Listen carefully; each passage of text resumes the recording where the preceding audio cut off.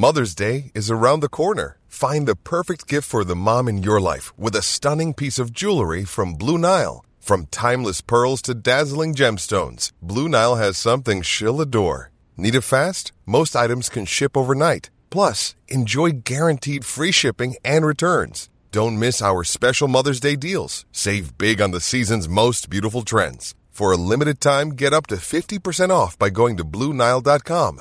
That's BlueNile.com. Lucky Land Casino, asking people, what's the weirdest place you've gotten lucky? Lucky? In line at the deli, I guess? Aha, in my dentist's office. More than once, actually. Do I have to say? Yes, you do. In the car before my kids' PTA meeting. Really? Yes. Excuse me, what's the weirdest place you've gotten lucky? I never win and tell. Well, there you have it. You can get lucky anywhere, playing at LuckyLandSlots.com. Play for free right now. Are you feeling lucky? No purchase necessary. Void where prohibited by law. 18+. Terms and conditions apply. See website for details. It's time for today's Lucky Land horoscope with Victoria Cash. Life's gotten mundane, so shake up the daily routine and be adventurous with a trip to Lucky Land. You know what they say. Your chance to win starts with a spin.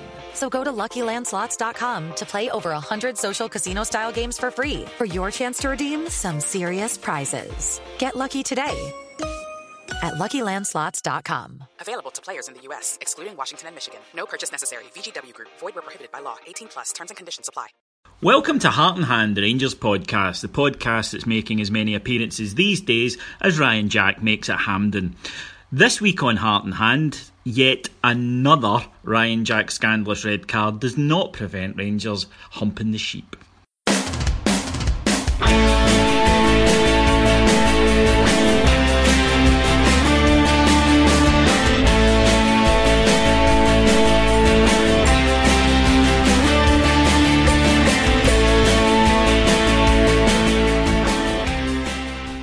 So welcome to Heart and Hand, the Rangers podcast. My name's David Edgar and I'm joined this week by an all-star team. I'm very pleased with this one tonight. First up, safely back from Sheepland, where he was on Saturday night. So he's back, had all his jags and everything, is Andy McGowan. Hi David, glad to be back. No, the civilization, mate. You know, it must have been nice. As you get closer, you kind of relax a bit, don't you? Yeah, you listen to the radio and it drifts onto Tay, and then it drifts into North Sound, and then you know you're really out in the sticks. And speaking of out in the sticks, it's the one-man civilization project in Livingston. Yes, it's Cammy Bell. I'd love to get Radio Tay. I'd love to get it. What do you get out there? No idea. It's just a guy playing a banjo and another boy like in the Lydia bin, and you've got that 24 hours a day on repeat. It's great. Do you mean? But that's East Coast life for you. It's the price you pay for being a missionary, Cameron. That's well. You know, you're yeah. You could say it's a bit of a missionary. You're right. A bit of a missionary position. Is Scott back? Is he back? I know. It's his influence from Saturday night at the live show that's rubbing off on me. Right, loads to get into this week, so let's not dick about, because for once, guys, not only could we do a positive pod the other night with me and Alex, we can have another positive pod tonight. And how often does this happen? Andy, 6 points out of 6. Before we break down the game, going into these two matches, I'll be honest, I didn't see us getting 6 points out of 6 from these. I'd have been pretty chuffed with 4. So to get 6 and to get them so comprehensively, I felt this team's taken a lot of criticism, some from us, and I think all the criticism that they've had, to be honest, justified. But we owe them a wee bit of praise this week, eh? Certainly. I was a wee bit more optimistic after the Dundee game. I thought there had to be a reaction. And I was quietly optimistic that we might get it at Ibrox against Aberdeen. But if you'd said would we win both games and win them so handsomely, then I would have probably said no. I'd have taken a draw at Pittodrie. So to win both games and to kind of really, I'm not saying salvage the season, but if we'd lost them games or just won and lost one, then it would have been a sore point for the rest of the season. So I think to win both games has been a real boost to everybody, including the players. Well, being totally honest, Andy, I agree with you. I think if we go, I would take your point further. I think if we go 12 points behind them and 19 behind Celtic, the season is the Scottish Cup, effectively. I mean, it's a hell of a gap at that stage and the run that we're on. Cammy, the impressive thing I think about these two performances was the aggression in the display. They knew they were going to be physically challenged, and they put out a message that, no, you're not going to bully us. And even when we went down to 10, we were never outfought. No, we weren't. And I think the clearest indication of that in the game on Sunday was when Tavernier wins the ball for Windas's goal. Actually, he wins it and just shrugs the Aberdeen player off of him, and then plays it forward to Candeas, who obviously puts in an excellent cross for Josh. But it's great to be able to see that, because it's something, particularly in the Old Firm games, we've been very culpable of, as being very easy to intimidate and looking quite weak. And it's nice to see players actually standing up with a bit of authority and standing their ground, you know. Well, we'll go through the game, as I say, and break it down. First thing, Rangers started, I thought, the better team. It was a very scrappy game in terms of entertainment and great football. There wasn't the lovely passing moves that Rangers were putting together the other night, which is perhaps understandable. It's not as good a pitch, and Aberdeen were, I think, looking to make it a bit more of a battle. But Rangers stood up to it, were very comfortable defensively, and went into an early lead through a really fantastic header from Danny Wilson, an absolute perler of a header. A great ball in from Declan John, but to score from that distance and loop it over a keeper who I believe is 6'6", real kind of pinpoint effort there from him. Moving then into the second half, Rangers, we didn't really suffer that dip that perhaps we would have expected, and we're looking pretty good on a lead. Kenny Millers had an excellent shot saved after a wonderful ball from Carlos Pena. Rangers looking very dangerous on the break, and Aberdeen not really offering much. Then Ryan Jack is sent off, which we'll come to in a bit more detail, leaving us to play 10 men with 35 minutes. At that point, Rangers bring on Daniel Candeas, as Cammy mentioned, for Carlos Pena. Candeas is involved in the second goal, and it really is a wonderful goal. There's a fantastic, if you go to Dougie Wright on Twitter, he's got a great angle of it, where, as Cammy says, James Tavernier shrugs off an Aberdeen player to win the ball, knocks it to Candeas, who uses his pace, puts in a beautiful ball, and Josh Windass, who's made a terrific curving run at full pelt, must be about 60 yards, and in that an Aberdeen player has tried to kind of knock him off balance, and he shrugged him off as well to arrive perfectly and put it away with confidence. Rangers go 2-0 up. At that point I thought, we're home and hosed here if we don't concede in the next few minutes and let them back in. So of course Tav dived into Tav. I think had a bit of an acid flashback, because we got a repeat of what happened at the ground last season. That wasn't a foul, whereas this one was. Tav dives in, maybe needs to be a bit cleverer in those situations, we'll talk about that, but the young kid the Aberdeen had brought on, Ross, puts in a great free kick. I want to talk a wee bit about Wes on it though, and it's 2-1, and at that stage I think, here we go. But I don't really think, Andy, we were in ever any serious bother of not seeing that out. I mean, Aberdeen obviously are a side who are dangerous from set pieces, but I didn't see them doing this through open play. No, I think we were comfortable throughout. I think the first thing to say is that it was fucking brilliant. It really was. To be enveloped by so much hatred and spite, and to play them off apart, I say play them off apart, to be so comfortable as that, and to score a goal with 10 men, it was sweet. It was really sweet, and I thought we controlled the game throughout. I thought the formation that Murty hit upon on the Wednesday night, it worked really well.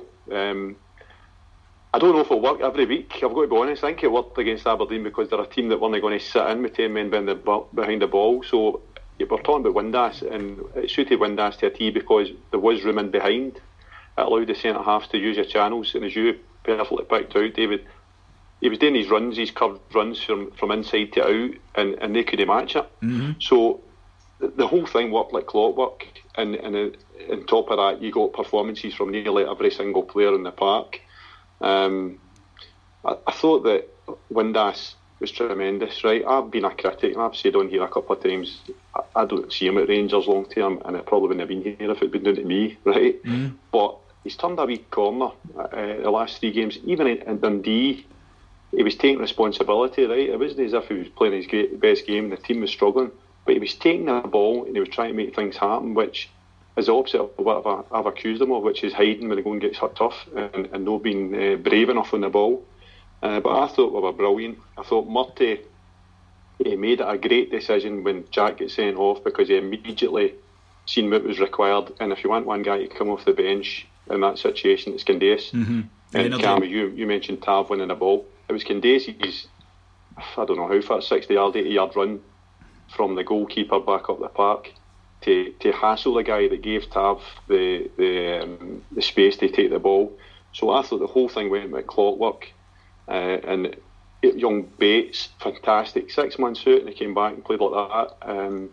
I think that there's a lot of Rangers supporters have seen him in a different light now, and even Cardoso's worth a mention. He came on for the first time since his bad injury, a red hot game, and he done his job for the full second half. So no complaints from me whatsoever. It was brilliant. I want to touch on this, and Cammy, I'll get your thoughts, and then Andy on yours. I felt, and I think we all did on the various shows on here, and a lot of our punters felt that after the Dundee game, maybe Murty's interview was slightly coloured by the fact that he realised that the job had gone from him, because I think, there was maybe at the back of his mind that had we won that, then won these 2 games, we could write off Hamilton as a blip, which it would have been. But I felt that in these 2 games, it's almost like freed of the shackles. He decided to manage and do things that he hadn't really done up to then. I think up to then he'd acted as a caretaker and he'd looked after the players and encouraged them. They'd lost a bit of confidence. But his only really major decisions were Wilson and bringing back Kenny Miller. They were team decisions. They weren't really tactical. In these games, he's changed tactics. And then, as Andy, you mentioned, he has completely, right on the button, he's went, no, I'm making the change there. He brought Pena back in. He did things during the game. And Cammy, I hadn't seen that from him. I thought he had minded the shop, but it was almost like freed from the shackles of, I'm going for this job, that he showed us something that I don't think he'd showed up to then. He'd showed, well, maybe at Parkhead, I suppose you could say, but I saw a lot more, if you like, influence and input from him in these 2 matches than we'd seen in the 4 previous. It's tough to say, because I think the thing is, and as you mentioned, David, in the post-match video on YouTube, that from the decision process, that obviously we really acknowledge what Murty has done for us. However, his decision process for me, I think, has evolved quite a bit in terms of moving away from just making outlandish decisions like bringing back Miller, starting him, giving him the captaincy, into then thinking more clearly around tactical decisions. And the other thing that's around that we've not mentioned is the use of McCrory as a defensive midfielder, which for me was a big decision as well, and McCrory has done excellently with it.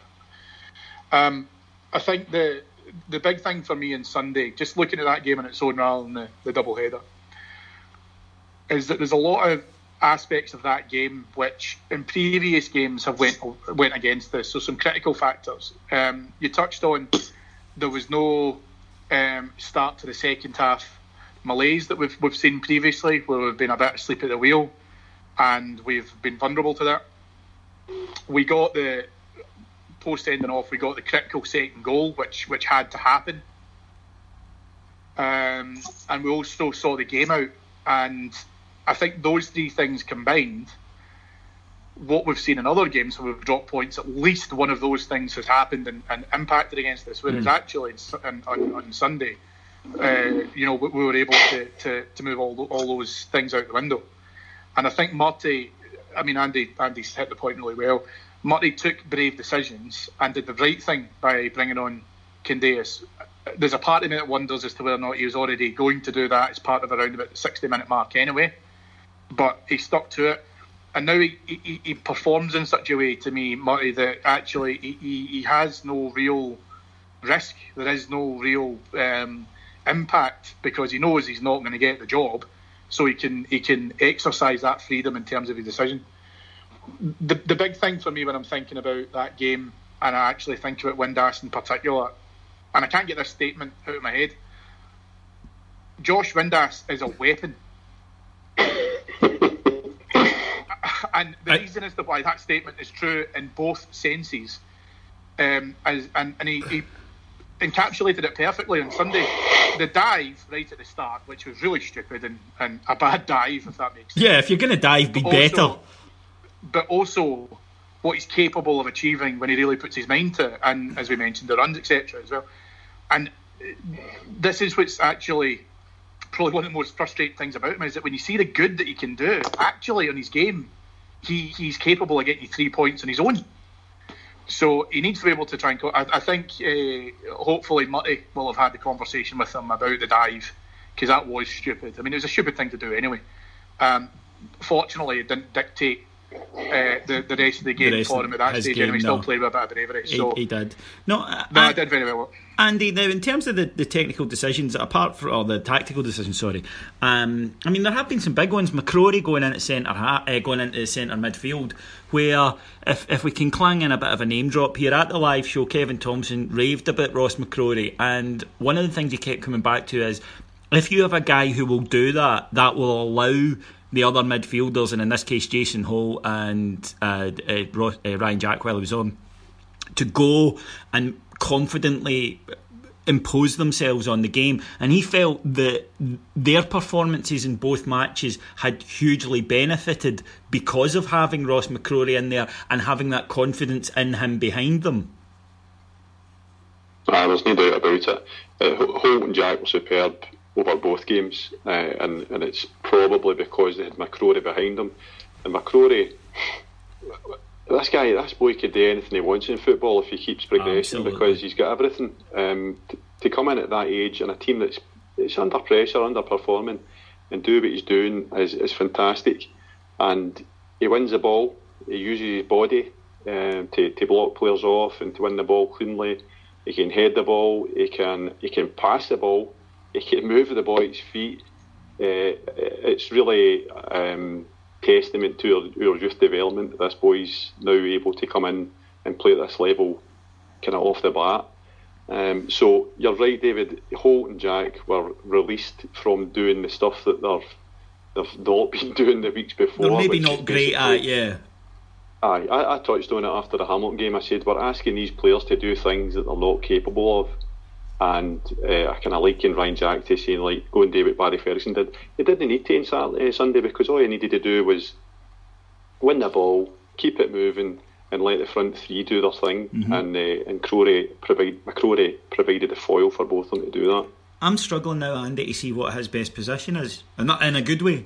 I genuinely wouldn't know. I'd be confident at playing him in either role at the moment. At the moment, I wouldn't be moving him out of there, because I think the balance that we've found with those three, allowing for Ryan Jack if he's going to be there, but the balance that we've found with those three just looked so much better. And what an option in big matches. I mean, I said before, I don't think it's a good thing to play players of that kind of age every week, and I stand by that. I think long term it's still best to bleed them and then take them out the fire line for a wee while. But just now, the way we are, and with the players at disposal, Dorn's injured and so forth, you couldn't leave them out. It would be crazy to do that, and I think it'd be wise just to let him feed off the confidence he's obviously got just now. I've seen him playing at right back for the youths as well, more often than centre half, to be honest. Mm-hmm. And he was perfectly comfortable there as well, and he can move up and down the wing. So this is because the boy is a football player, yes, first and foremost. He's not a centre half, midfield or whatever. He's just one of these boys that's athletic, he's got ability, he's technically sound, and he's a good all-round football player, which you can't ask for anything more. The big benefit, I think to us, and more especially to McCrory, was that double header was against Aberdeen. And the confidence, I don't know, maybe it's just me, but I felt he actually played better in the first game, because that was the first opportunity we got to see of him in that position, and I just thought he was absolutely tremendous. And he just continued that form into the game on Sunday. However, because he's been able to play that double header, that is a brilliant platform for his confidence, and I don't think he lacks self-belief. I really genuinely don't. But it's a great platform for him to continue to build on, because he's played against a team until very recently were above us in the league. I don't think he bothers. I think his mentality, one of the things I really like about him is that he just plays his game and he doesn't play the occasion and he doesn't take into account the opposition. And given the mistake against Hamilton, which we've seen players shrink after such an error, it's almost forgotten now. And Rangers fans aren't the most forgiving. But as we've seen, actually, and I want to just move on to David Bates, who I defended on here last season. I thought the criticism of him was unfair. And I know it's only one match, but I think we saw what David Bates can do. And again, I think we have a tendency at Rangers sometimes to focus on what a guy can't do and what he's bad at. David Bates is a good defender. He's not going to be what I think McCrory's going to be. He's not going to be a world beater by any means, but David Bates is a perfectly good young centre half, and if we get behind him rather than just cast him out straight away after 10-12 games and go, he's shite, he could actually develop into a really solid, decent SPFL centre half for us, one who does the job and we can rely on. And given the struggles we've had in that position over the last 6 years, I think we've got to give him a chance, Andy. I was of the same opinion. I think in my first pod I said something about Bates and the fact that he'd been kind of dismissed because he's not particularly good on the ball and his passing's not too hot. But what he has got is he's got the magic eye of a centre half that Davy Weir used to have and Richard Gough used to have. He's in the right place when the ball comes in the box. He makes blocks and he wins balls without having to go to ground. He's good in the air. He's 21-year-old and he's built like a proverbial. And that's because he's worked at his physique. That's not just happened by accident. That's why we spotted him at Raith Rovers. And I don't know if he saw himself in him or whatever, but at 21, playing at Raith Rovers, to come to Rangers, and particularly in the season we had last year, and then come into that game as your first game back after 6 months, I don't think he's let us down. He played against Celtic when we get stuffed, but who had a good game? Yeah. This isn't the first time he's had a good game against Aberdeen. He done it last year and all when we actually lost at Ibrox. He had a great game, and I think he played at Pittodrie when we won 3-0. I can't actually remember. He did, yeah. No, he did. So he has played against the kind of upper end of the league and competed absolutely, and to the point where I think he gives us a very good selection headache, because I like Cardoso, I like Bates, I sometimes like Danny Wilson, I like the way he plays football, but defensively I don't know. So maybe there's a combination in there when Alves isn't fit. But no, it was absolutely tremendous in Sunday. I just don't think we have the playing resources at the moment to be casting away young players that could do us a turn. I just don't believe we have the financial muscle to do that at the moment. And I wonder if it's a hangover from we're doing a show on the Patreon service called The Advocate years, when we bought players a lot all the time, and if somebody didn't work out, we bought someone else. And I wonder for us older bears, because it is often the older bears who are more critical, and I wonder if it's a legacy of that we were not a club that were born in terms of, or we were not a club that born patient with young players. We tended to just want to buy and establish players. But I just think Bates is somebody worth persevering with. In the same way I think Bierman's been written off very, very quickly, and for me he's a better player than Lee Hodgson. Potentially, I think he's got more ability than, say, Lee Hodgson, and he'd be a guy that I would be trying to rehabilitate. And it's maybe a bit of a shame that after 6 or 7 games we're talking about rehabilitation, Cammy, of a young player. Well, possibly. Obviously, we're not privy to what you see every day in training, etc. And I agree. I think Bierman for me is kind of been put aside. He's been put aside very quickly, and I don't know if really we can say with any insider confidence that it's not, it's been done too hastily or whatever else has happened. For me, what I would like to see is if we are going to look at potentially bleeding Bates into the team as a more regular player in the first team, is to try and get him as much exposure in game time with Alves next to him, because I believe Alves can teach him, better than anyone else that he can potentially partner with. Obviously, that depends on fitness and other criteria, etc. Of course, it does. But Wilson's a bit of an enigma, because his header was fantastic, and he was good to take the lead at Pittodrie. He was good while he was on. He was, but as Andy points out, his defending has problems because he was also culpable for the Considine shot off a crossbar where he didn't mark him properly. Correct, yeah. So you always have that kind of seesaw approach in terms of what he can offer you and what he can bring up. Personally speaking, I would probably put Wilson back down the pecking order a little bit if we are in a selection headache. And if that's the case, then I would even put Wilson and Bates on equal footing for who would replace Cardozo or Alves if neither one of them are fit. No, I'd agree with that. Now, before we go into the refereeing, 2 stat-based issues that I wanted to chat about. The first one is that Carlos Peña, when he was on, created every chance Rangers had from open play. And someone compared him to a ninja.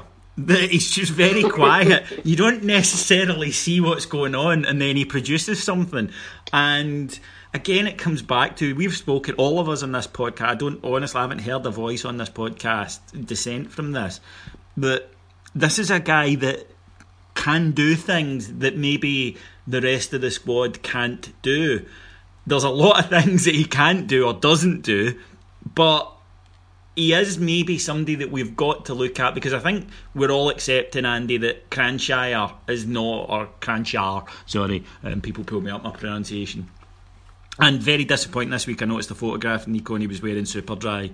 And come on, Nico, it's like you can afford to, you've more money than that.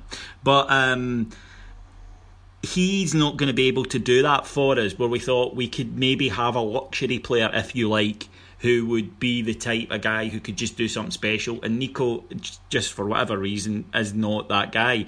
But maybe Carlos Peña is.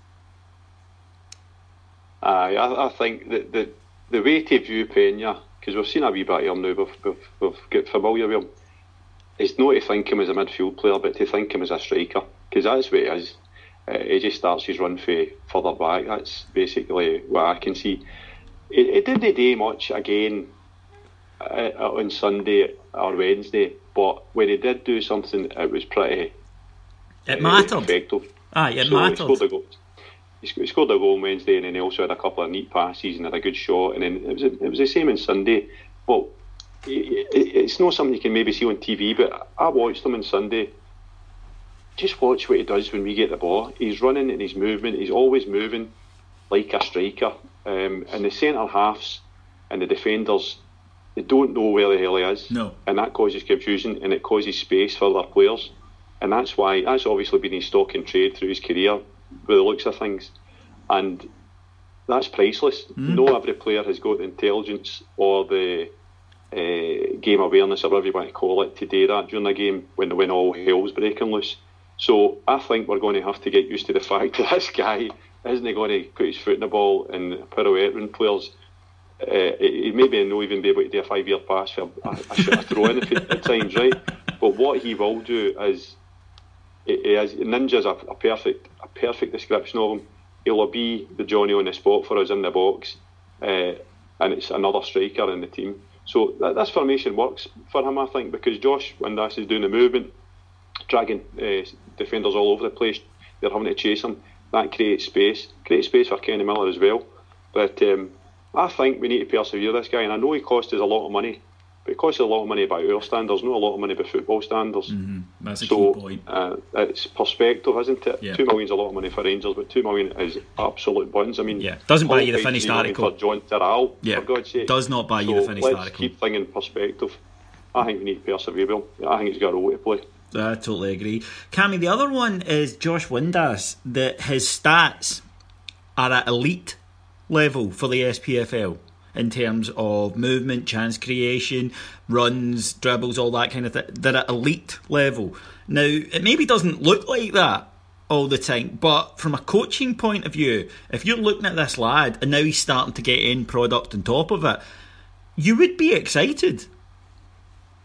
Well, you would, because you know that thing that we used to do whenever you saw, it's like the highlight reel that whenever, when we bought Gardner or got Waghorn or whatever, and people are like, hey, let's go on YouTube and let's look at, that's the kind of stuff that you would see from Windass now, is, what he's producing at the moment. I go back to David, it's frustrating because you're wondering where the hell this has been, and also why is he chosen now to produce it? Confidence, or Because issues with it. Maybe we've all joked about Josh maybe not being the sharpest peanut in the turd, but maybe a simplification, or maybe having, because Pedro did a great believer in tactical periodisation, which is a difficult thing to get your head round, even as a player, and maybe just simplification of his role. Possibly, and I think Murray deserves a bit of credit for not only the tactics that we've discussed, but a degree of man management, because Windass looks very much like he's playing on a good wave of confidence, as well he should do. And listen, those stats are good for some things and not for others. Yeah. But the big thing with that is, I would use that for him. But what I would say to him, I would use that to reinforce a conversation along the lines of, when you dive and you pick up cautions, you put yourself on a tightrope for the rest of the game, but then you look and you score the winners. So that's how essential you are to us in this team. And it's quite bizarre, because now, for the first time for a very long time, we're now talking again about selection headaches, because fully fit team, where would you play them? And because you can play them up front, and then you saw again, coming back to that dive, that challenge comes out from a good ball over, a great run from him, by the way, a great run where he just brings the defender with him. A slightly better touch, he creates that opportunity, and again, with the confidence that he has, he sticks it away. Same thing as well with his goal.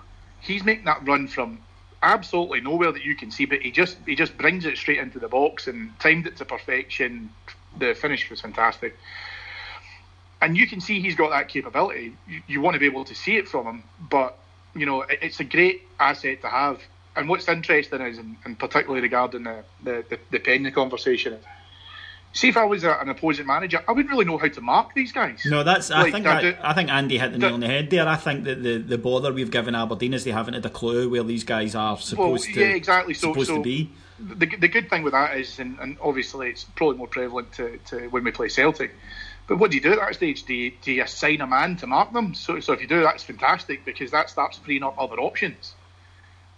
Because I wouldn't know where Pena's playing from 1 minute to the next. Do you know what I mean? Because he has that kind of enigmatic approach where he does what he wants. He wants to be able to try and do certain things.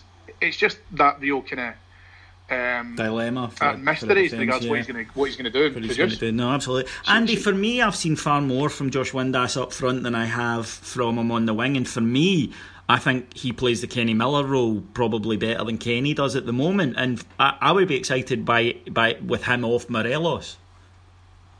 Yeah, I think, we're talking about when going terms, which if you'd said this to me 3 weeks ago, I'd have said, nah, this isn't going to happen. But he's turned a corner here, and we're talking about stats, and stats are great, and I don't mean that facetiously. They are great because they give you an insight, but what stats don't give you are the intangibles like desire, heart. That second goal was desire. Yes, it was. And I don't know if that was there for him a wee while ago.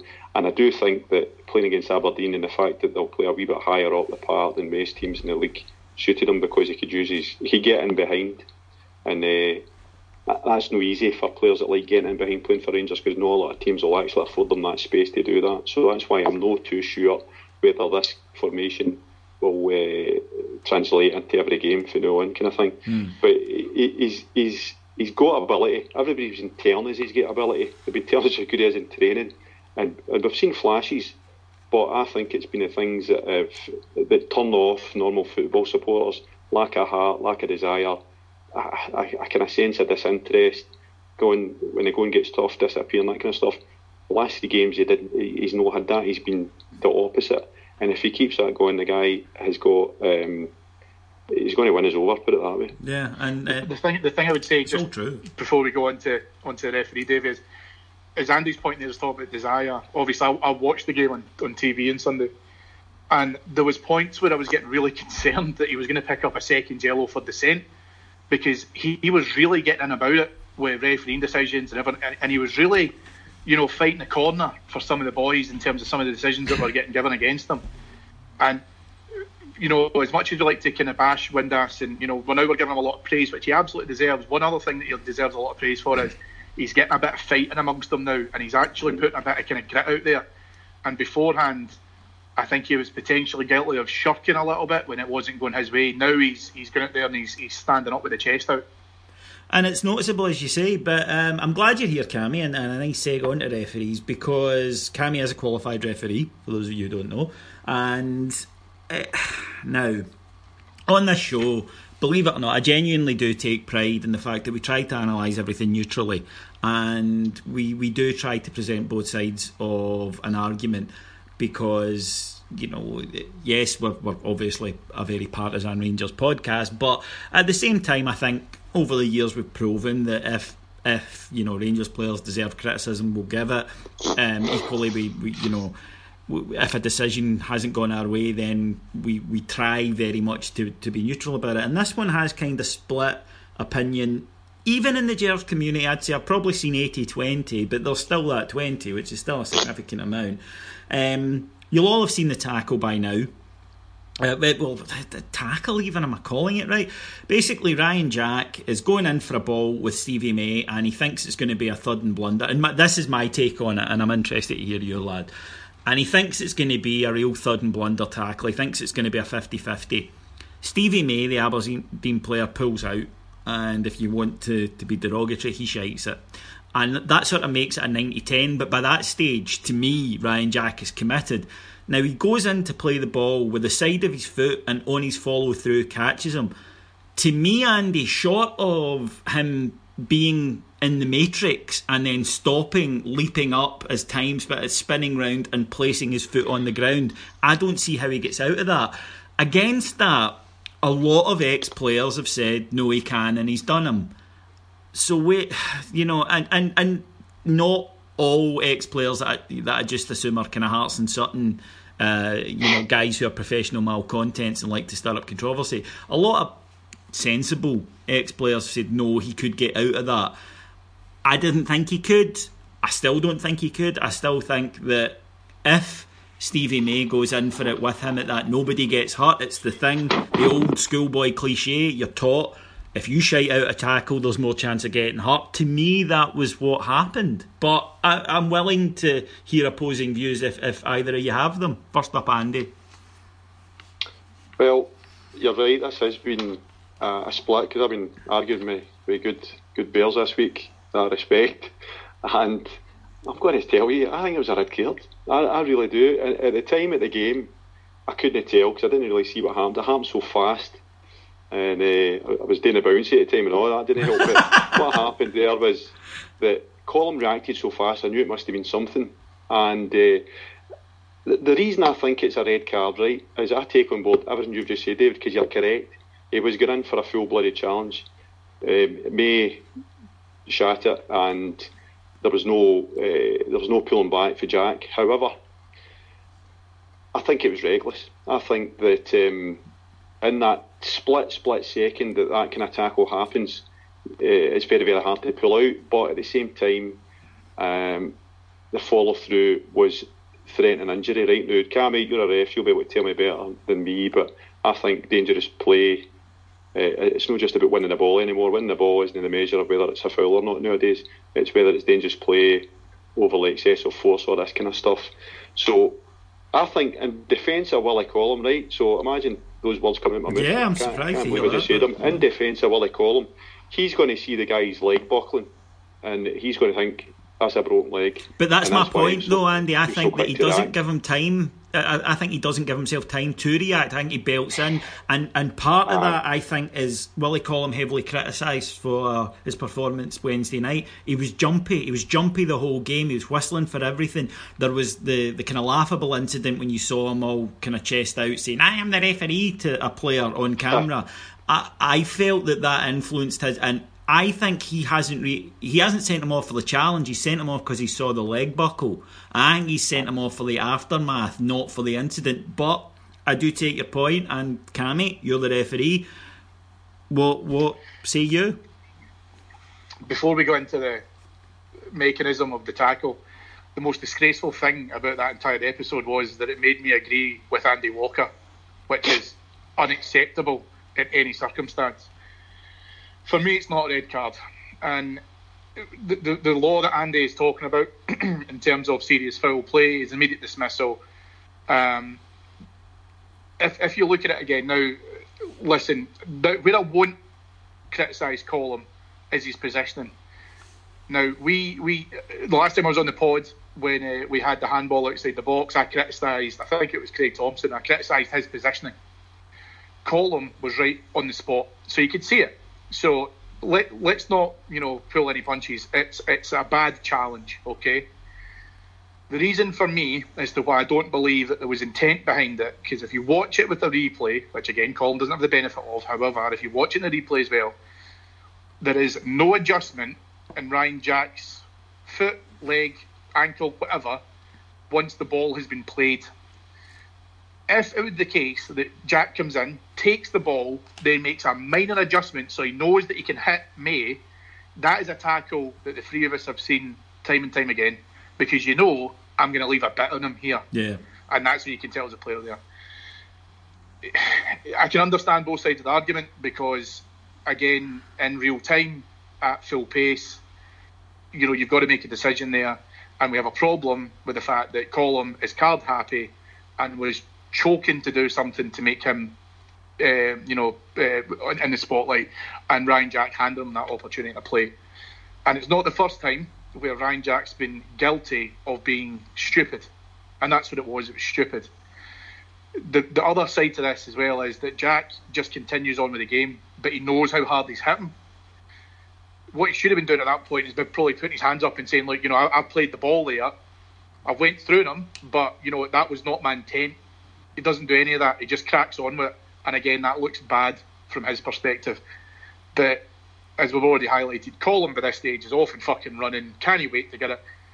And then with the melee that ensues after that, and then obviously the Pena substitution and all the rest of it, it's pushing and shoving and everything going around. Colm's just dying to try and assert his authority on it. What is interesting is that if you watch the game again towards the latter part of it, there's actually a not dissimilar 50-50 with Tavernier, just at the kind of back right corner, where he kind of clears the ball and the ball hits off. But what happens is the Aberdeen player, and I forget his name, I can't remember. He puts his foot in front. Yeah, I know the one you mean. And puts his foot in front of him, but you hear him scream. If you listen to it, you can actually hear the audio of him screaming. Yeah, it's my new ringtone. Yeah, but the thing is though, if you watch it in slow motion, the ball goes straight up in the air. Tavernier's looking for it. It bounces. It's still in play, so he plays on with it. Referee didn't stop that one. So, and again, like you say, you could hear the boy screaming with it. But that's just a 50-50. Do you know what I mean? If you win the ball first, likely as not, you're going to end up hitting the guy. Mm-hmm. That's just what happens. So, again, it's a bad challenge. I definitely think it was a yellow. But had that been the other way around, we'd all have been playing red. Why is that a yellow, Cammy? So we'll call it. So for that one, it's probably an infringement because he's hit him. But the question for me then at that stage, Andy, is there an intent? Now, I don't believe that there's enough movement in his leg after hitting the ball that suggests that he's went out to hit him. So again, if you watch it, his foot, none of his leg that hits the ball moves in any capacity. It's just a natural motion getting into it, and because May is late coming in for the challenge, either because of hesitation or just because he was a yard off the pace. That's it. But again, watch the whole scenario again, and you'll actually see the other Aberdeen midfielder gesticulating to May to come forward and actually put that challenge in, because May had to wait for that prompt before he came into it. So he was late to the party. I don't think Jack has done it deliberately, is my point within that. So if I was refereeing that scenario, the intent would be what I was looking at. And again, Jack hasn't done himself any favours by not trying to protest his innocence. He's not turned around and went, look, I've clattered and I'm sorry or whatever. He's just carried on with it. And that's maybe a maturity thing that he needs to think about, that gamesmanship a wee bit more. Andy? Whenever I ever listen to a referee, you know what I mean? Fair dude, no. That's a quite a kind of technical breakdown of it. It's happened a split second, and I don't think it was intent either, Cam. I think you're right there. I don't think he meant it, but what he did mean he did is get in, win the ball so hard that there was no doubt he was going to come out of that. And affected by the crowd, maybe he'd had a lot of he was playing really well. It was a shame, but he had a lot of noise from the sheep. Maybe got to him a little. well. He was strolling the game. He was immaculate that whole game. They could have got near him. And what happened just before there was a wee infringement with the ball boy. The wee guy would have given the ball back, and you could see him smirk his arm right in front of us, and you're thinking, great, he's got them in toast here. And then he goes and does that. There's no real need for it, and it could have cost us the game. So, forgetting about the red card for a second, I think Ryan Jack needs to learn how to play with his edge, because the edge is good, and he had that edge on Sunday, but he needs to stop making an arse of it when we're going over the score, because Hibs, he could have avoided that, right? Hibs game cost us the game, basically, by getting involved.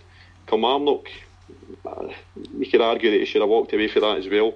Hamilton was fair dues, and then on Sunday it could have been avoided. So he can't keep doing this. Well, what I would say though is the thing for me in that as well is though that when you're watching that game, and listen, Andy's totally right. He was strolling it. See if there was a number of bad tackles consecutively, or he was putting it about a bit or whatever, and he just thought, fucking brilliant, I'm going to snap him, I'm going to go for it.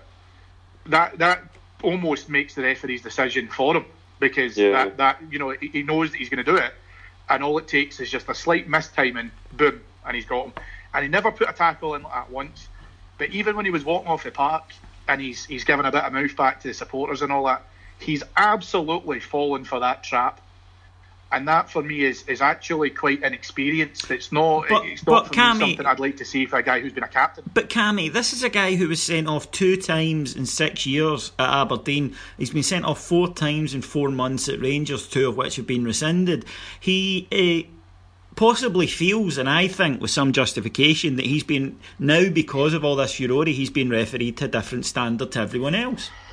I don't agree with that, because I don't believe that referees are going out purposely looking to target Ryan Jack. No, but there is a subconscious influence that they think this is a dirty player. Which is fine, but then when he does the things that he does, though, Davey, again, he's removing the referee's decision for him, because what he's then doing is, you know, if he's squaring up, or he's doing in with cut Broadfoot, if he's doing in like that as well when you know, the referee's two yards away from him in the Hibs game. And then again, in that tackle was in there. Now, I'm not saying that he should have shot out the tackle, because that would be hypocritical, because May shot out the tackle and that's why he get damaged.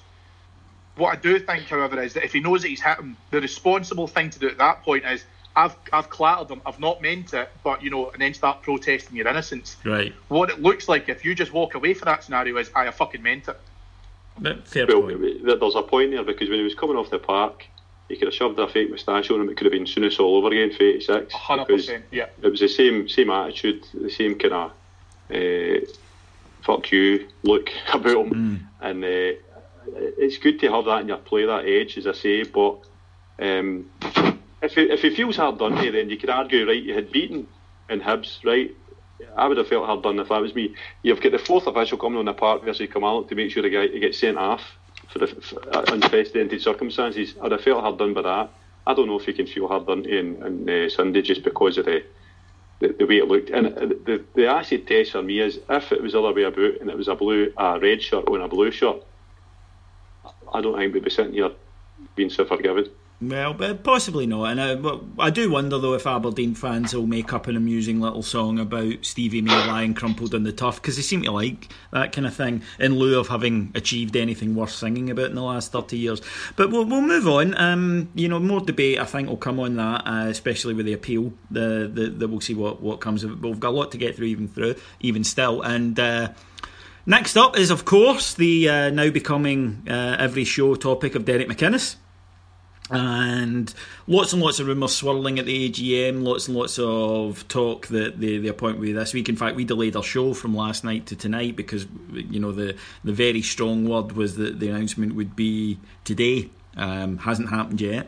And we're told, and certainly I'm led to believe, that he's still very much the forerunner, the forefront rather, and that we're going to get this announcement next few days. However, his post-match interview, he took what appeared to be, you know, you can interpret it the way you want, but I think he was, when he said he was unhappy at the way it'd been handled, I took as a dig at the Rangers board, and an understandable one. we've discussed the whys and the wheres of him, so I don't want to get into that again just now, and we'll talk about more when he arrives. But Andy, his reaction on Sunday, understandable, or maybe should he have kept his counsel, or was it just a guy post-match, emotion high, and he was fizzing? McInnes doesn't take any shit, really. I think you see that through every press conference and every post-match interview he does, that he's quite a strong character. And I was just like everybody else that's seen the interview, you're looking into it, looking for signals to what he's thinking and what's happening in the background. I took it to be a dig at everybody. I took it to be a dig at his chairman as well. Yeah, I thought that too. Yeah, he did pointedly mention him. He said at one point, David, he said something like the chairman wanted to make it clear. Yeah, very pointedly pulled Mill into it. I think he's just getting pissed off with the situation, and I think that's fair enough. But he's waiting for the Rangers job. It's not a job down at Spar. He's waiting for the biggest job of his life. He'll just need to wait. Yeah, unfortunately. Cammy, what are the board doing though? If this is their guy, come on, it's time. It is, but I don't think that board's negotiating skills are up to scratch. There's some ridiculous comment by Milne today that that it'll cost $800,000 to talk to McInnes, and if the deal falls through, they'll pay him they'll pay the $800,000 back. Well, that's not happening. Of course, it's not. But the thing is, if that's who you're dealing with, someone needs to put on the big boy pants and just say, "Look, let's get this ironed out." You have to accept that there will be a bit of public posturing from the sheep because of who they are and their audience. But that public posturing, because of what I can only really describe as this amateur hour that we're taking now through this process, doesn't need to happen, because we've already told the AGM that it'll be a British. It's like fucking Guess Who. It's like a British-based manager already in a job. They'll get a 3-year contract. If I was McInnes, I'd be like, see, every single day that you're going to make this weight, I'll just add another $10,000 onto my salary. It's I don't know as to why we can't just put this together now. No, it's excruciating. What is this going to cost? Yeah, it's embarrassing. It's excruciating. I mean, there was some talk that the board had set the deadline of December the 6th, which is obviously tomorrow as we record, or maybe the day as most of you listen to this. But I laughed and I didn't think that was the case, but maybe it is. Well, all right, okay. Well, firstly, I would question where that timescale comes from, because it's totally redundant. However, it's not redundant if that's when he's appointed. Well, not. Or it was a very lucky guess then, Cammy, because guys have been saying it for 2 or 3 weeks. What do we do? Just throw darts at a calendar to say, yeah, let's just announce it on Wednesday. If the deal was there to be done. Well, we did that when we hired the last manager. Well, true, but what's to stop this happening Monday or Tuesday? There's no the timescale to this for me is pretty much irrelevant. And what I can only hope for is Graham Murray is just put all of this out of his head and just concentrate and get the players through training and prepare for Ross County.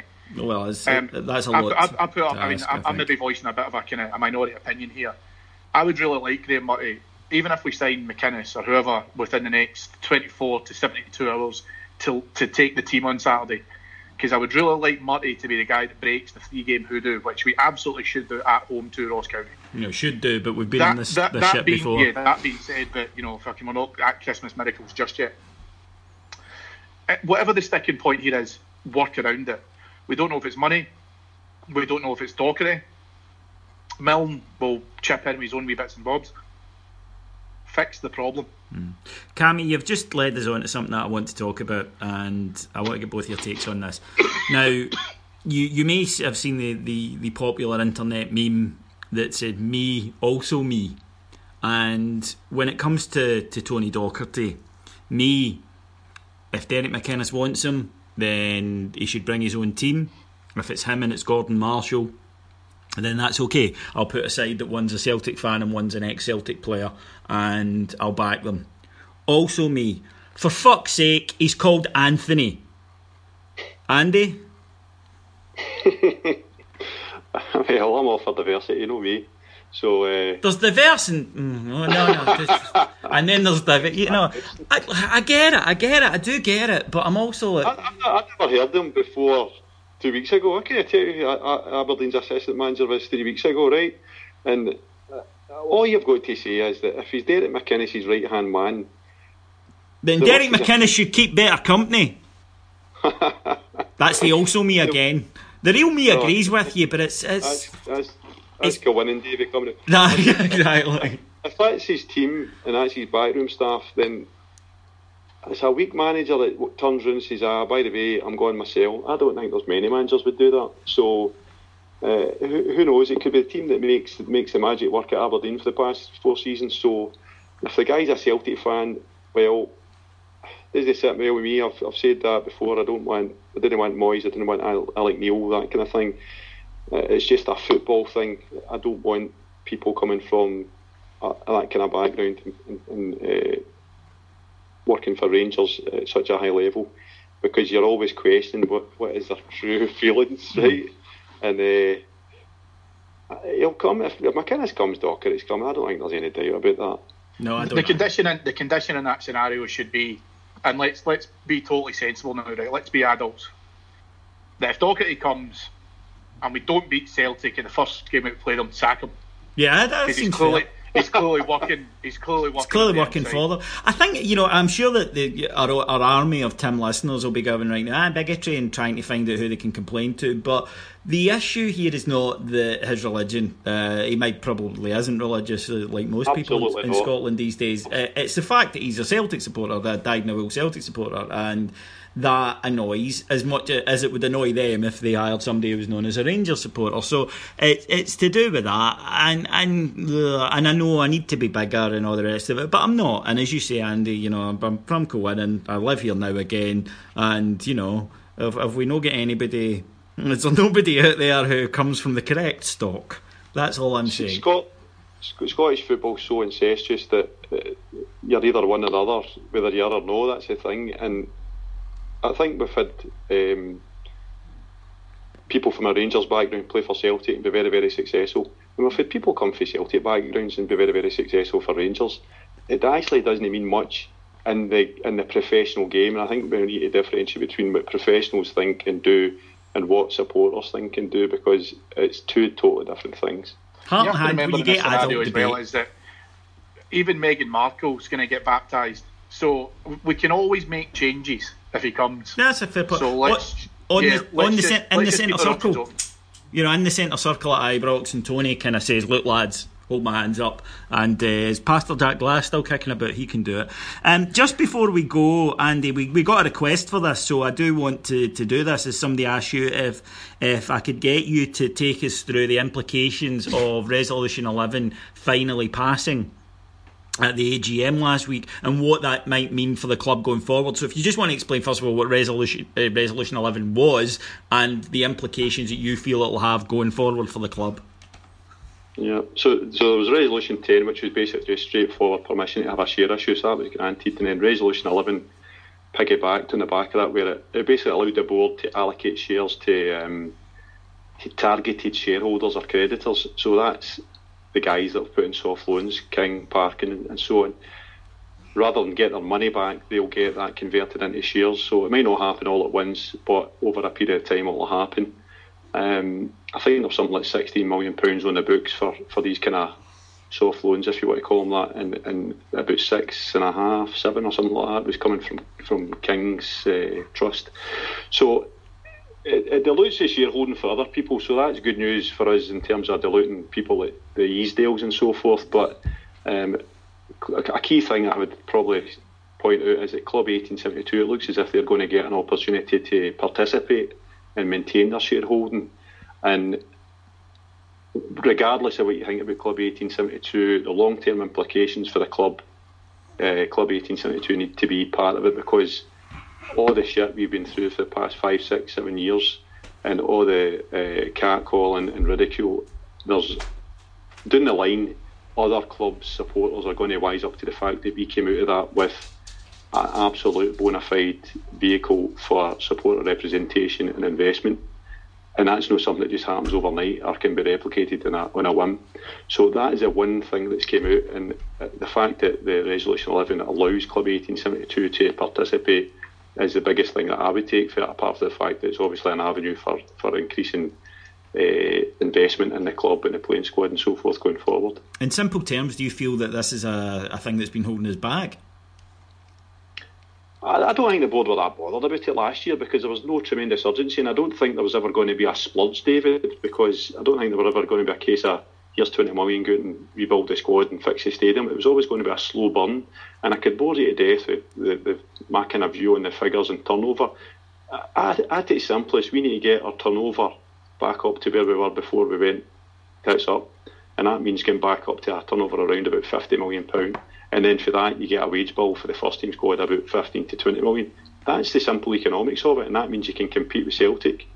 So it's not going to happen overnight, but it's slowly but surely. The last books that came out there, the turnover was up to about just short of 30 million, I think. So we're slowly but surely climbing that way back up. I don't think football supporters should need to bother a shot with this, but we've been forced in a situation now where you need to pay more attention than most to what's going on at the club.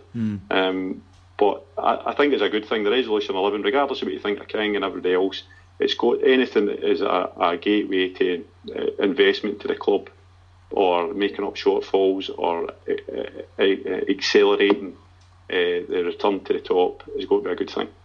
I'm correct in saying, Andy Amina, that what it also does is it stops the potential for any investor to withdraw cash rather than demand shares, because if we're doing a conversion, it means that they are willingly changing it to that investment. Is that right? The top loans are turning, it's in lieu of cash. They're getting, instead of getting their money back, it's going to shares. So that was always a plan, and that's why it was never ever although they're loans on paper, they were never ever going to be withdrawn. Paid back. Yeah, exactly. Okay. Well, listen, that's thank you very much. I've packed a lot into that hour. If you enjoy this show, you may know that we've been talking about it for a few weeks. We've launched a subscription service, which is not easy for me to say, on Patreon, and you go to patreon.com/Heart and Hand, where you'll find it now.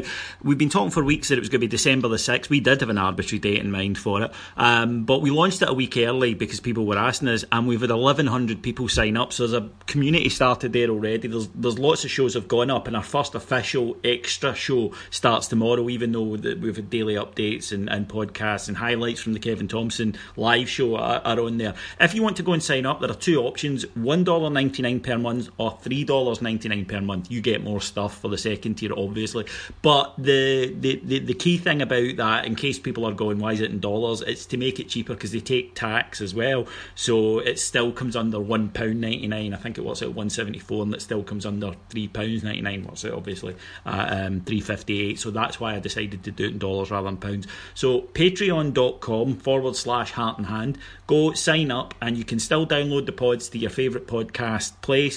All the extra content, you can do that there. But as I say, the community's been so much fun this week, just people chatting away, all Bears, and we've had a really good time there, and I'm very much enjoying it. You'll also get these pods, the main pods, although they are free and will always be so, you get them first on there. They go up first even before they go on to Acast. If you just want to continue with the free pods, that's cool. A good way to do it is with our app. Just go to the App Store, Heart and Hand, search for it, and you'll get our app. It's free, and you can get, it's the best way to get all our apps and also extra content. If you want to get in touch with us to demand, well, I'm on Patreon all the time, that's the best way, so go and sign up, come talk to me. But if you want to get in touch with us through social media, I am at IbroxRocks on Twitter. Andy is Bob McPhail. At Bob McPhail. And Cammy is at Beat That Beat. We're also Heart and Hand on Facebook. Just search for us, Heart and Hand, on the Facebook page. That's pretty much everything from me this week. All that remains for me to do is to thank our executive producers in London, Mr. Mike Lee and Mr. Paul Myers. Thank my guests tonight for a really good pod. Quite a spiky one, but one I enjoyed. First of all, thank Andy McGowan. My pleasure, David. Thank Cameron Bell. Great to talk to you, boys. And thank you all for listening. Come see us on the Patreon site if you've enjoyed it, and I'll talk to you all again on Thursday in the main pod. Cheers, bye.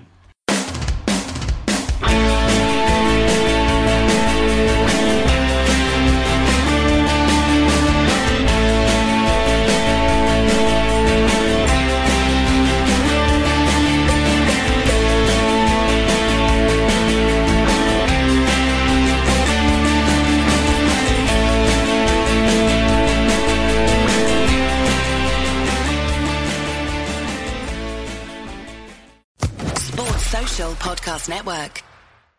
Hello, it is Ryan, and I was on a flight the other day playing one of my favorite social spin slot games on ChumbaCasino.com. I looked over at the person sitting next to me, and you know what they were doing? They were also playing Chumba Casino. Coincidence? I think not. Everybody's loving having fun with it. Chumba Casino is home to hundreds of casino-style games that you can play for free anytime, anywhere, even at 30,000 feet. So sign up now at ChumbaCasino.com to claim your free welcome bonus. That's ChumbaCasino.com and live the Chumba life. No purchase necessary. VGW Group. Void where prohibited by law. See terms and conditions. 18+.